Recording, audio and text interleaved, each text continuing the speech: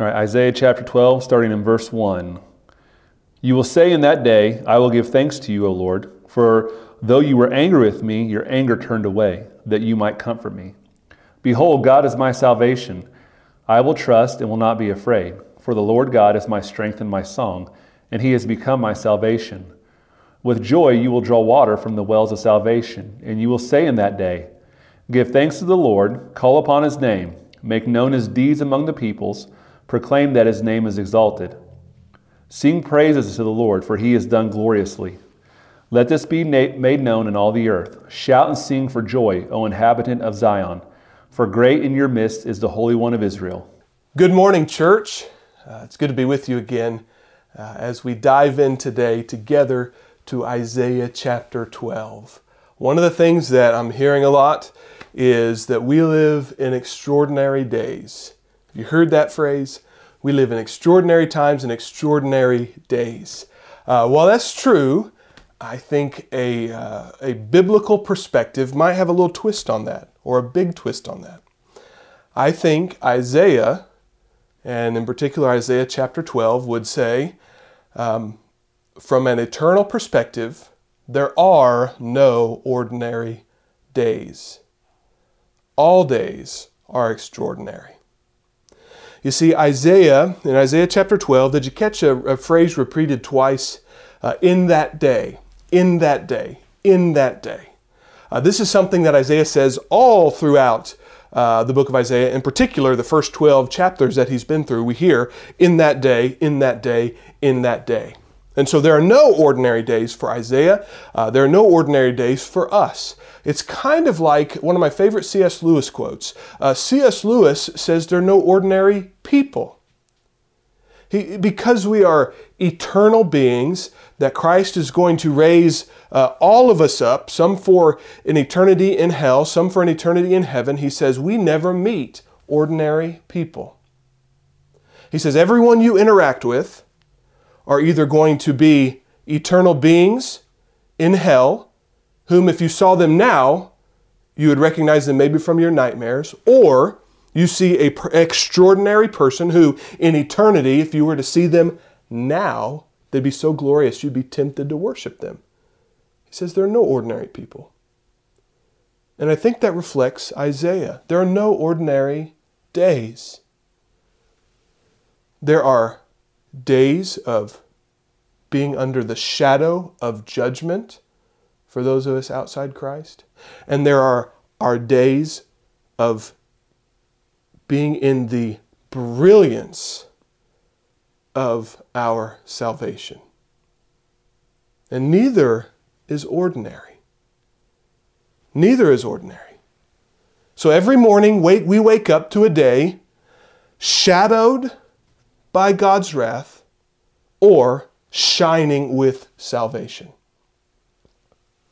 And every day we wake up, we are one day closer to the ultimate day of judgment. Every day we wake up closer to that day. And so Isaiah would seem, and I think we can all agree that when we wake up, we have eternity over us. All of our days are extraordinary. And these days are colored by judgment and wrath or salvation.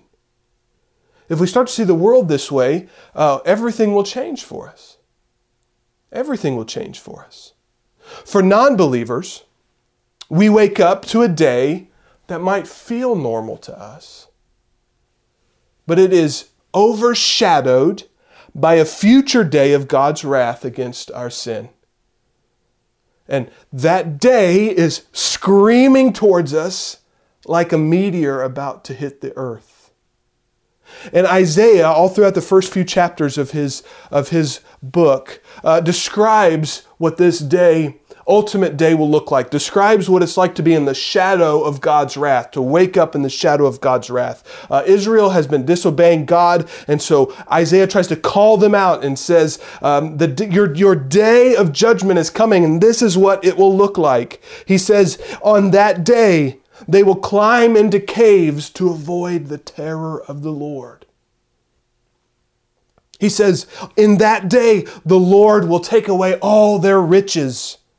He mentions taking away their necklaces and their bracelets and all the things that they rely on, that they think make them rich. In that day, the Lord will take them away. In response to Israel's disobedience, Isaiah says, in that day, in the day of judgment for Israel, the Lord will whistle for the foreign armies like a man whistles for a dog to come. How about this? On that day, the Lord will shave their heads and their beards. Oh no, not my beard. That means it was a man's honor in Israel to wear a beard. I think we should revive that. I think everybody should wear beards. In that day, the Lord will turn their rich vineyards into thorns. And that's the day, that's a shadow of the day of judgment, the day of God's wrath that everyone outside of Christ wakes up to, whether they know it or not. But for believers, every day we wake up might feel ordinary, might feel normal, but every day is shining under the future day of God's gracious salvation that is coming towards believers as glorious as the sun.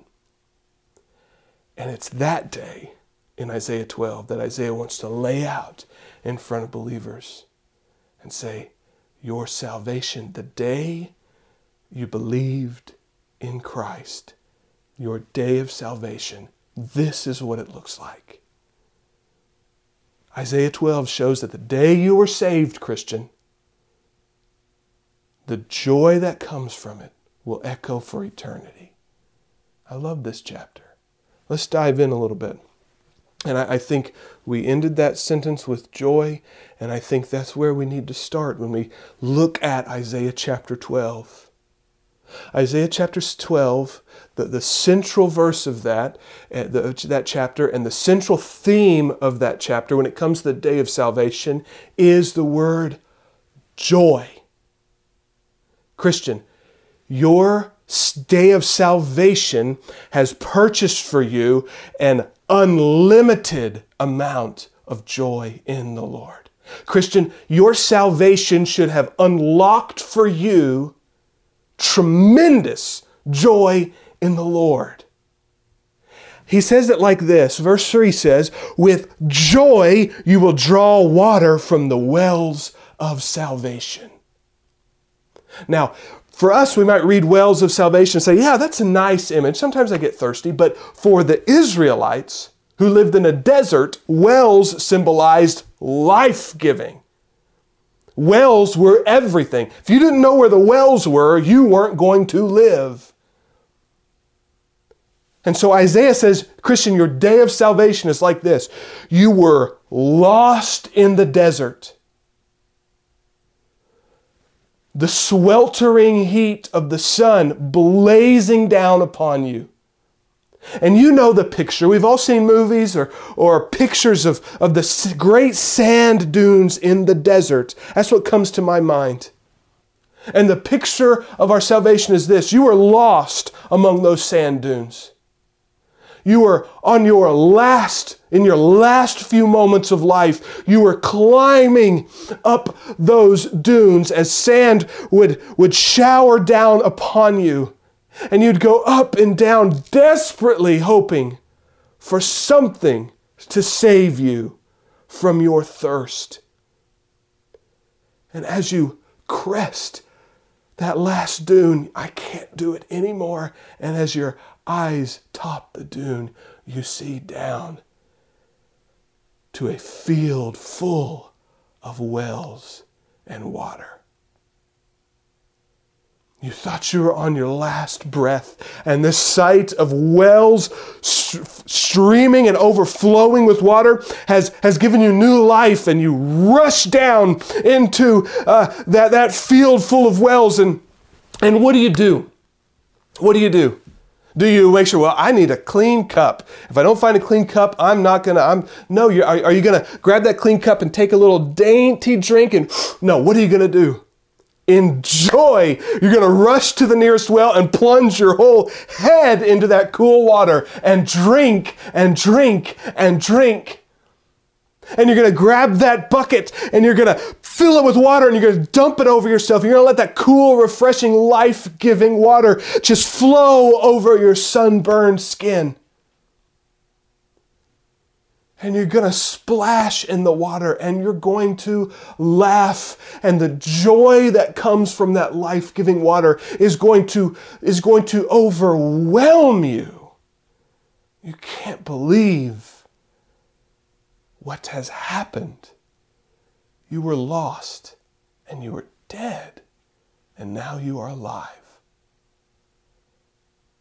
Isaiah says, Christian, the day of your salvation, when you came to Christ, that joy is yours. That joy is yours. And we see this theme of salvation and water, salvation and wells. We see that throughout Scripture. This is a theme in Scripture. In fact, Scripture says that our greatest thirst is for God. Whether you know it or not, your greatest need, your greatest thirst is for God. David in Psalm 63 writes about this. He's in this desert that we're talking about. He's in the desert of Israel. He's feeling this thirst. And David realizes that his physical thirst for water reflects his spiritual thirst for his God. And he writes this. Psalm 63, a psalm of David when he was in the desert of Judah. O God, you are my God. Earnestly I seek you. My soul thirsts for you.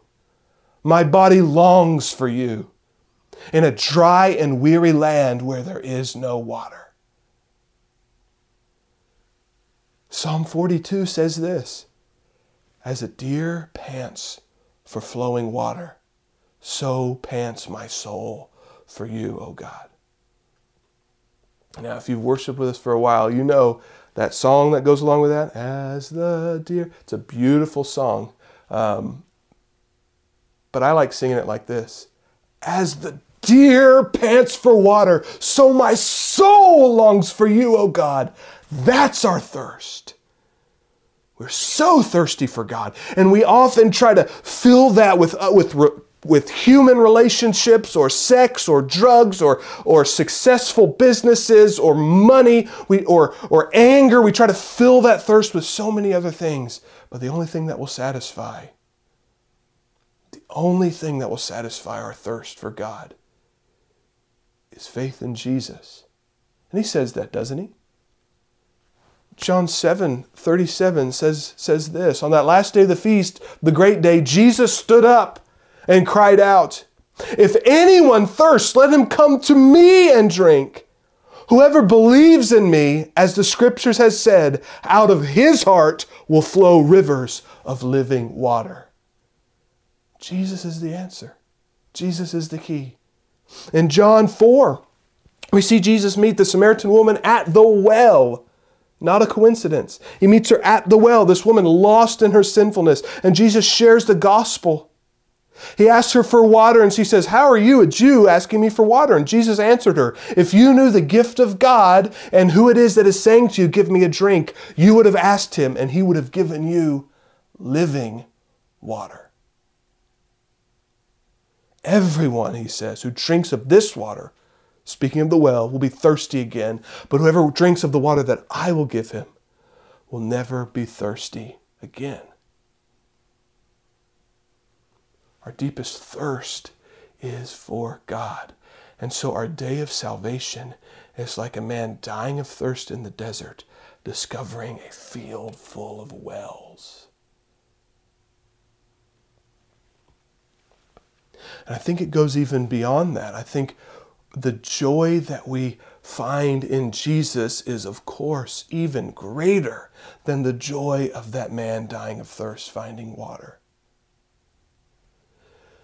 Think about all the words that we read in Isaiah 12. It goes like this: I will give thanks. The Lord is my song. With joy I will get this water. Give thanks, sing praises, shout and sing for joy. Joy is the defining mark of the Christian.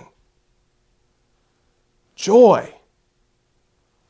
Joy in the Lord. Joy in our salvation. Joy in Jesus.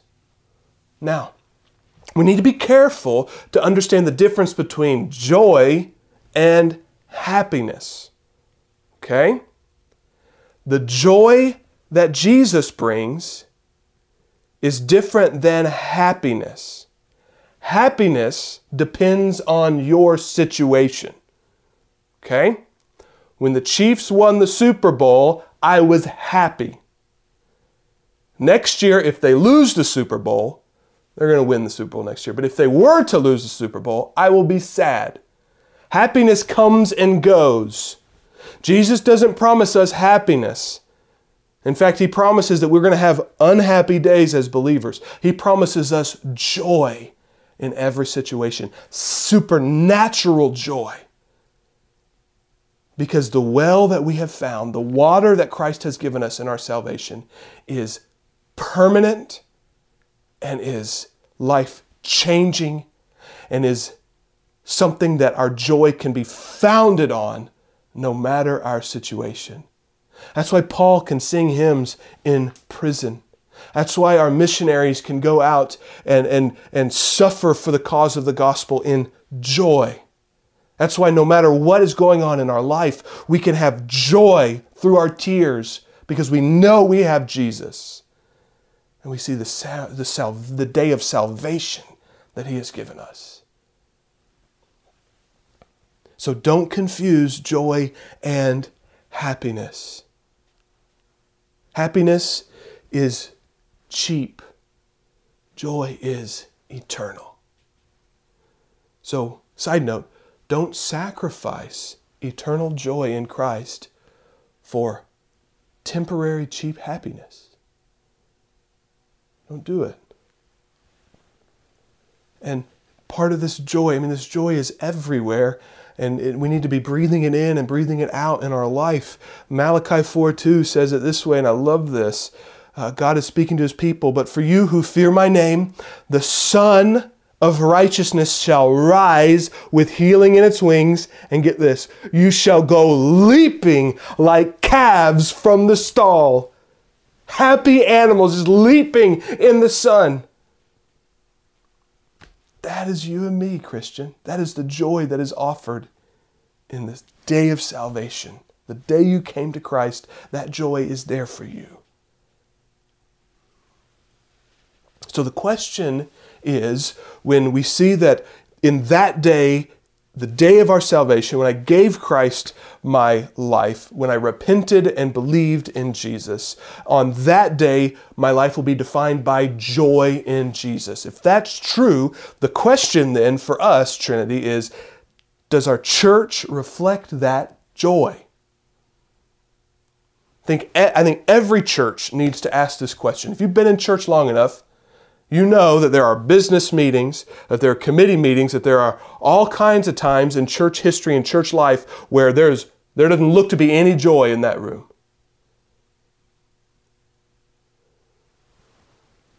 We're broken people. Church people are sinners just like everybody else. And so we need to be very careful and ask ourselves in every meeting, every time we get together, are we being joyful? Can an outsider come in and watch our business meeting and say, that group of people, I don't know anything about them, but they're joyful? And if not, why not? I've heard that the eminently famous atheist Nietzsche left his church at a young age because he never heard them laugh. Now, is there a place to be solemn in church? Absolutely. Are there whole books of the Bible about lamenting? Absolutely. That's part of our life is There are sad things that happen. There are solemn things that happen. There are important things that happen. There are tough times.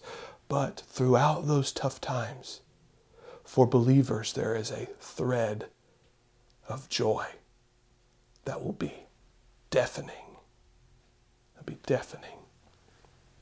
So, now the question is, what gives us this joy? It says, on that day you will joyfully get water from the well. What's the source of it? Is it just the water? What's the source of our singing? What brings this joy from down here to up here? What brings this joy from happiness to joy? A cup of water can bring happiness. What makes it joy? Discovering the well water is discovering the triumph of God's grace and the turning away of His wrath. That's what makes your day of salvation joyful. And he says this in verse 1. Phenomenal verse. You will say in that day, I will give thanks to you, O Lord. Give thanks why? I'll give thanks to you, O Lord, for though you are angry with me, your anger turned away from me, that you might comfort me. That you might comfort me. Joy in our salvation is like the man, so we've got him down there and he's drinking from the well, he's dumping his head in, he's splashing around, he's laughing in joy that he has found salvation. And what makes this joy so deep and real is his realization that over his shoulder is a wrathful desert. If he was driving in his air-conditioned car with his extra-large Dr. Pepper, listening to his favorite music, and he sees the well, is he going to be as joyful? Probably won't even pull over. But this man knows the wrath of that desert was excruciating. He knows that that desert was bearing down on him. He knows that that desert was angry and was coming for him.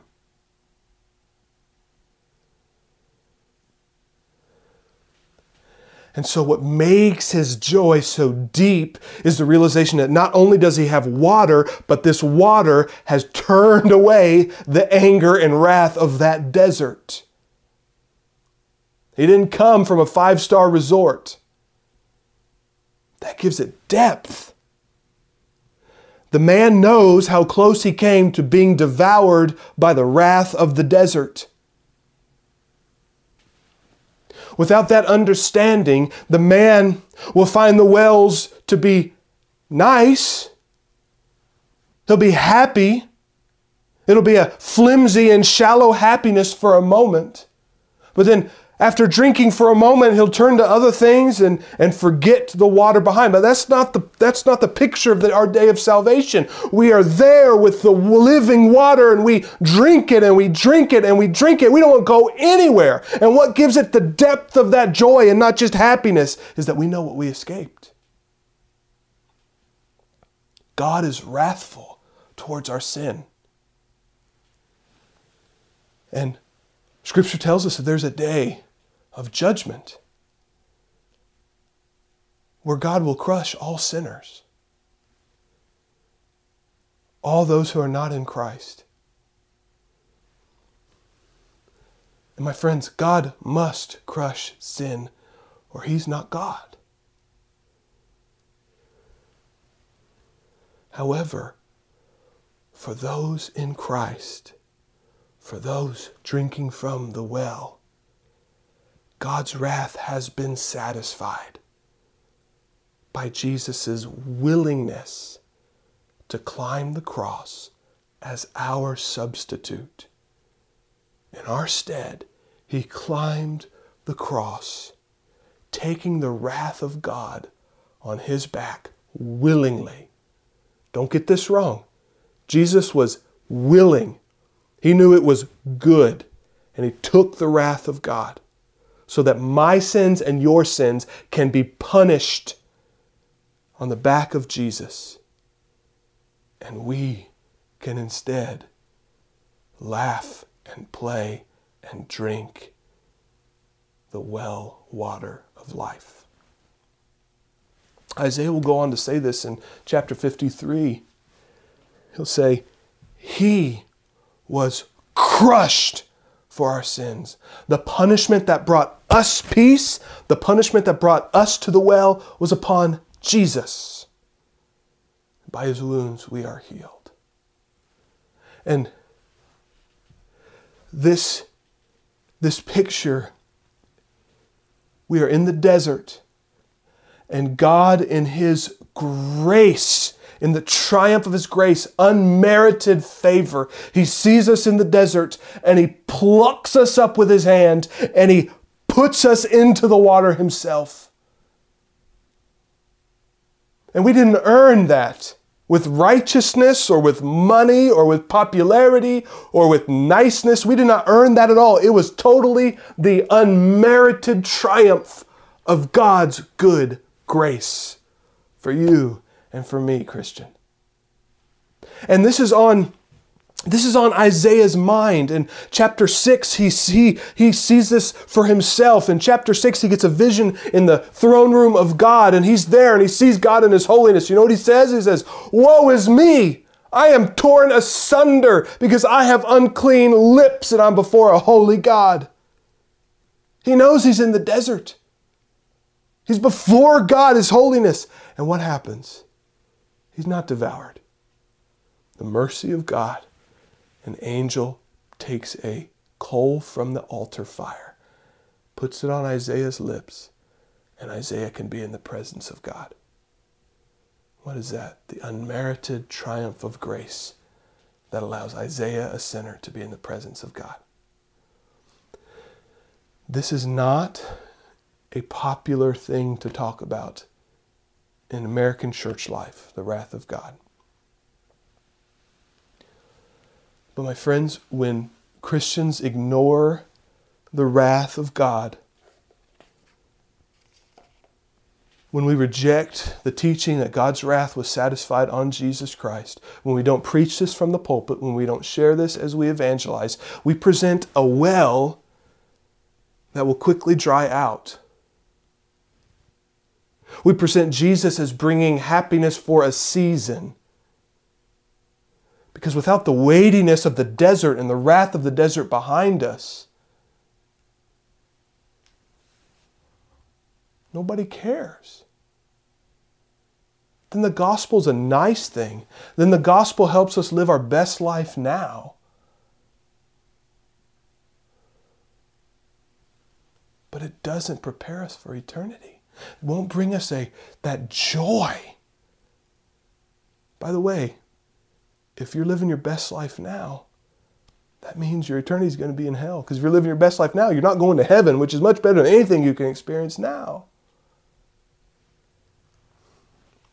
When we minimize the wrath of God, when we forget that we have been saved from the wrath of God, and we forget how terrible it was in the desert under the wrath of God, we easily move on from the well water because we don't find the well water so precious. We move on to other things. An easy test to determine if I've not embraced Jesus as satisfying God's wrath for me on the cross. Here's an easy. Have you moved on? If we understand the weight of the wrath of God and the joy that comes from not being under that just wrath for us, if we understand that, we're going to be in the well forever. We're not moving on. But if things like political party has become central to my idea of Christianity, I've forgotten how hot the desert is. If the center of my Christianity now is trying to live a moral life, if that's the main part of my Christian faith and not the well water, I'm moving on to something else. If that's true, I forgot how great my salvation is. Have I moved on? Is the center of my Christian world about social status? Do I come to church so that others will think I'm a good person? Do I come to church like a social club because it provides me with certain things? Is my faith all about me and what God does for me and how He can help me live my best life now? Is that the center of my faith? Or is the center of my faith that well water that has saved me from the wrath of the desert? To realize the wrath of the desert is to never leave the well. To realize the wrath of God is to never move on from the cross. That's what keeps us there. That's what refreshes this joy, is the triumph of the grace of God and the turning of His wrath.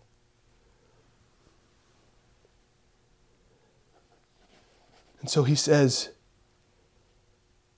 I will thank you, Lord, for though you were angry with me, your anger turned away. Christ's death has made it possible not only for God's anger to turn away, but for, verse 6 says, the Holy One of Israel to be in our midst. Isn't that amazing? The Holy One whom Isaiah was terrified of because of his sinful lips, that Holy One is in our presence because Jesus satisfied the wrath of God as God's grace triumphed.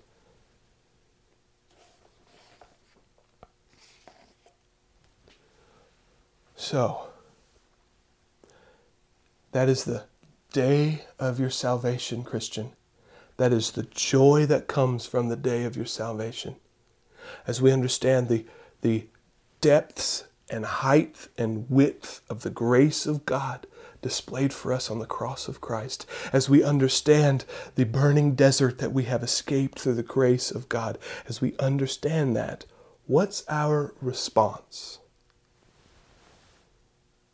What should this joy bring out within us?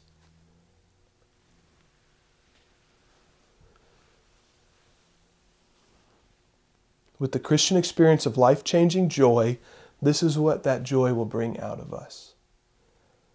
Thanksgiving. How many times do you say, I will thank you, Lord? It'll bring thanksgiving. To realize what we have been saved from. To realize what we have been saved to realize how great God is and how great His love for us, to realize His grace for us brings incredible thanksgiving.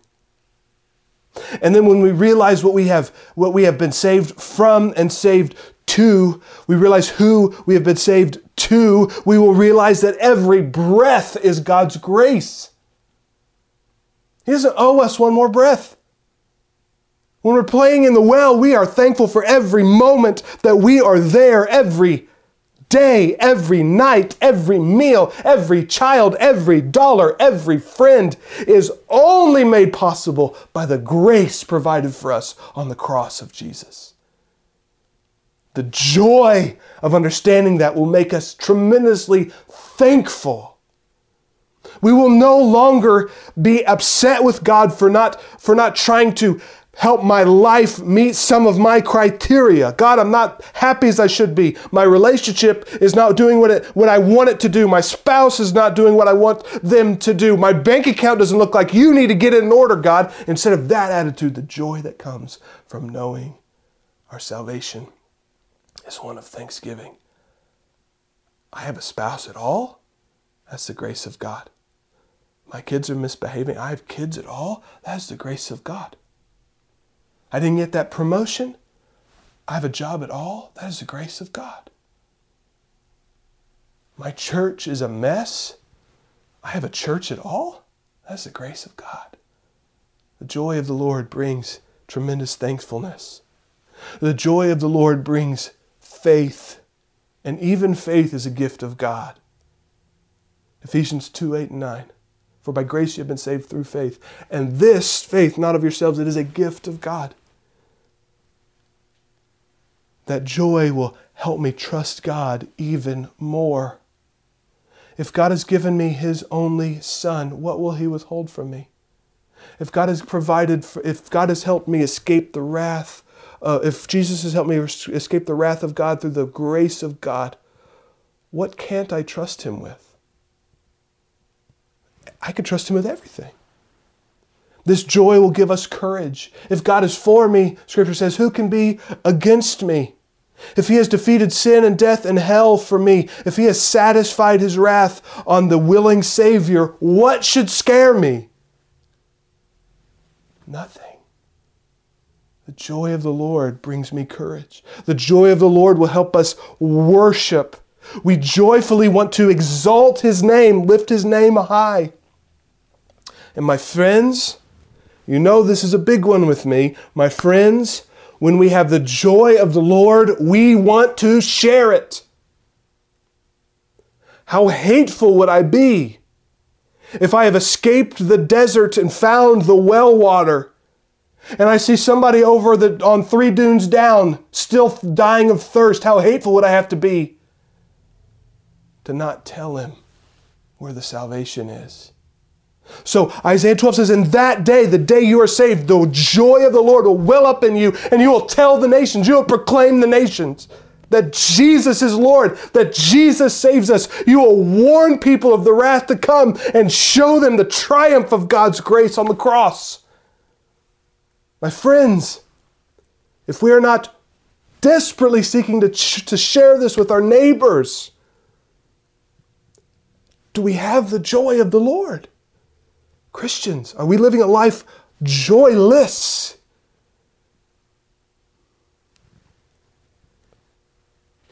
And finally, what this shows us is joy of the Lord will bring us a desire to be with other believers.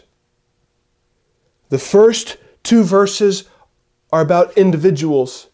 Isaiah says, you, singular, you, individual. God's wrath was pointed at you, and He's no longer angry at you. His grace has triumphed, and Jesus has taken that anger, and now God is your comforter. How amazing is that? And then it transitions in verse 3 to you, plural. You, church, you, believers, sing together. Proclaim together. Work together to spread this news to all the nations.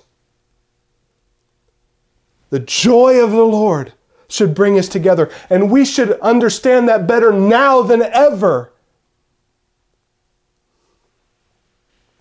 My prayer is that you and I and Trinity, that we miss the joy of joining together in praise. Because that's what we're meant to do. The joy of the Lord should propel us to be together. And my friends, if you don't have a church home, find one. May the joy of the Lord propel you to find a church home. So our prayer today, my prayer for you, and I hope your prayer for yourself, and please pray for me, that we remember the joy of the Lord, that we never move on from the well of salvation, and that the joy propels us to thanksgiving, to greater faith, to courage, to worship, to evangelism, and to the church. Now you might say, I don't have that. I'm not going to church. I'm not evangelizing. I'm not worshiping. I don't have courage. I don't have faith. I don't have thanksgiving. What's the answer? I'm a believer. I have faith in Jesus, but I'm not seeing these things in my life.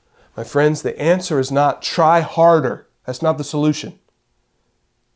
Isaiah 12 says that's not the solution. The solution to these things is find joy in the Lord. We are not propelled to do these things by obligation.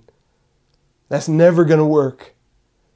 Trinity, if we're going to reach Pittsburgh for Christ, if we're going to see more people baptized, more people saved, if we're going to get involved with what God is doing in our community, if we're going to see these things happen among us, it doesn't come from obligation. It comes from understanding what Jesus has done and finding tremendous joy in that. And it's that joy that propels us.